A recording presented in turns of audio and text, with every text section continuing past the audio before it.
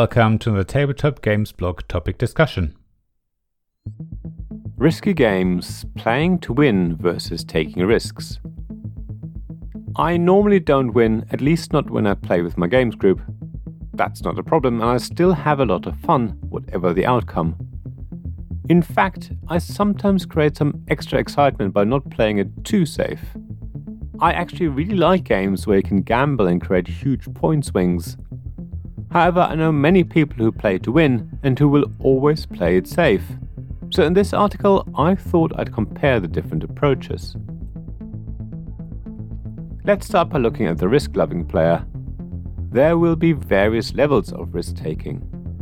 I'm the sort of person who quite happily rolls the dice in the hope to get 20 points, rather than taking guaranteed 5 points, even if the dice roll could result in me losing points. I do this even when I'm in the lead or otherwise risk losing it all. For some, that's just madness though. I mean, if you're in a desperate situation and basically have nothing to lose and everything to gain, then trusting luck makes sense to most people. However, ruining your chances of victory by relying on the outcome of a flip of a coin, or worse odds for that matter, is just nonsensical to many people. For me though, it creates excitement. Sure, I could play it safe. I could just plod on and take the guaranteed points and slowly build up my lead. Rolling a dice, drawing a face-down card, or otherwise just putting a huge amount of trust in pure chance is so much more exhilarating though. You just have to throw caution out of the window and go for it. If it goes wrong, then so be it. If luck is on your side, then it's amazing. Either way, you'll have created a memorable moment in the game. Especially if the outcome completely changes the game. Losing it all on a dice roll or clinching victory by drawing the perfect card is so much more unforgettable than playing a steady and safe game. Well, at least for me, it's hugely exciting and usually preferable. Experts will tell you that there are specific moments in a game when you should rely on luck. In Mystic Vale, it's sometimes absolutely safe to push, but other times it's complete suicide. So if you want to win this game, you only push when it's either safe or the risk of spoiling and thereby losing your turn is very low.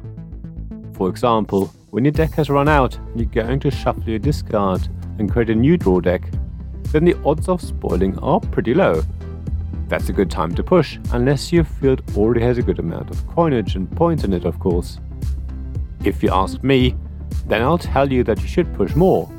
Don't worry, even I know when pushing is completely out of the question, but if the odds are 50-50 or better, and there's a good chance that you get the extra money to get the perfect card, then I'd be inclined to draw one more card. That means that my win ratio in Mystic Vale isn't great, but I do have a lot of fun. When I do pull off the perfect push, it feels great. Similarly, when I've played Deep Sea Adventure, I'm the one who will pick up one too many treasures and exhaust the oxygen supply for everyone.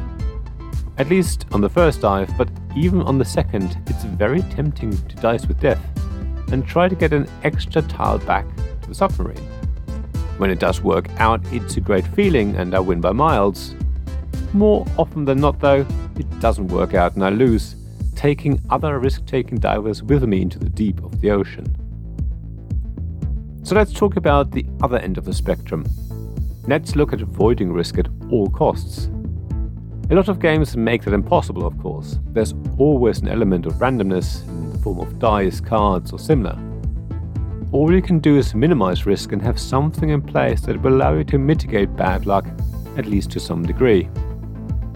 Of course, finding a way of being able to take risks while having the option to cancel unfavorable dice results or card draws can be very interesting. I do actually try that myself in some games. It offers me the excitement of taking risks, without the bad effects when things go wrong. It's a good halfway house. However, some people don't even want to go there. They won't even bother with risk mitigation if they can avoid randomness altogether. They want a steady income of points or focus on the engine and slowly ramp up point production. Trying to find the best strategy and refining it is their thing. Analytical players like learning how a game works and how points are created. Randomness and risk just get in their way.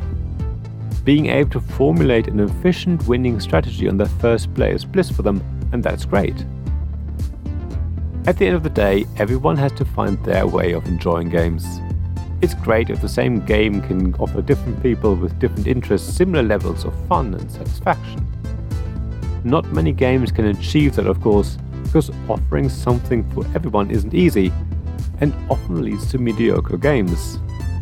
However, as long as everyone around the table has a good time, it doesn't matter whether you like Risk or hate it.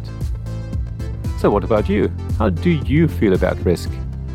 Do you like dice rolls or card draws, or do you prefer if there's some level of litigation? Maybe you didn't like any Risk at all and just want to focus on winning in a reliable fashion. As always, please share thoughts and experiences on the blog at tabletopgamesblog.com. I'm sure there are many different attitudes to risk and randomness in games. Thank you for listening to this Tabletop Games Blog topic discussion podcast. Please check the description below for links mentioned in this episode, as well as to the written version of this article on the blog. If you enjoyed this episode, please subscribe, give us some stars or leave a review. Please also tell your friends about me, and if you want to offer financial support, check out my Patreon and Ko-fi pages, links to which you'll find in the blog at tabletopgamesblog.com. So thank you again for listening, and I hope to see you again soon. This podcast was made possible by the generous help of my supporters. Royal Patron Sean Newman, Magic Champion John Risley, Castle Guards David Miller and James Naylor, Dice Masters Alex Bardi, Paul Grogan and Robin Kay, and Shining Lights Jacob Davis, Gavin Jones, Vukasin Nizovic, Sarah Reed and Richard Simpson.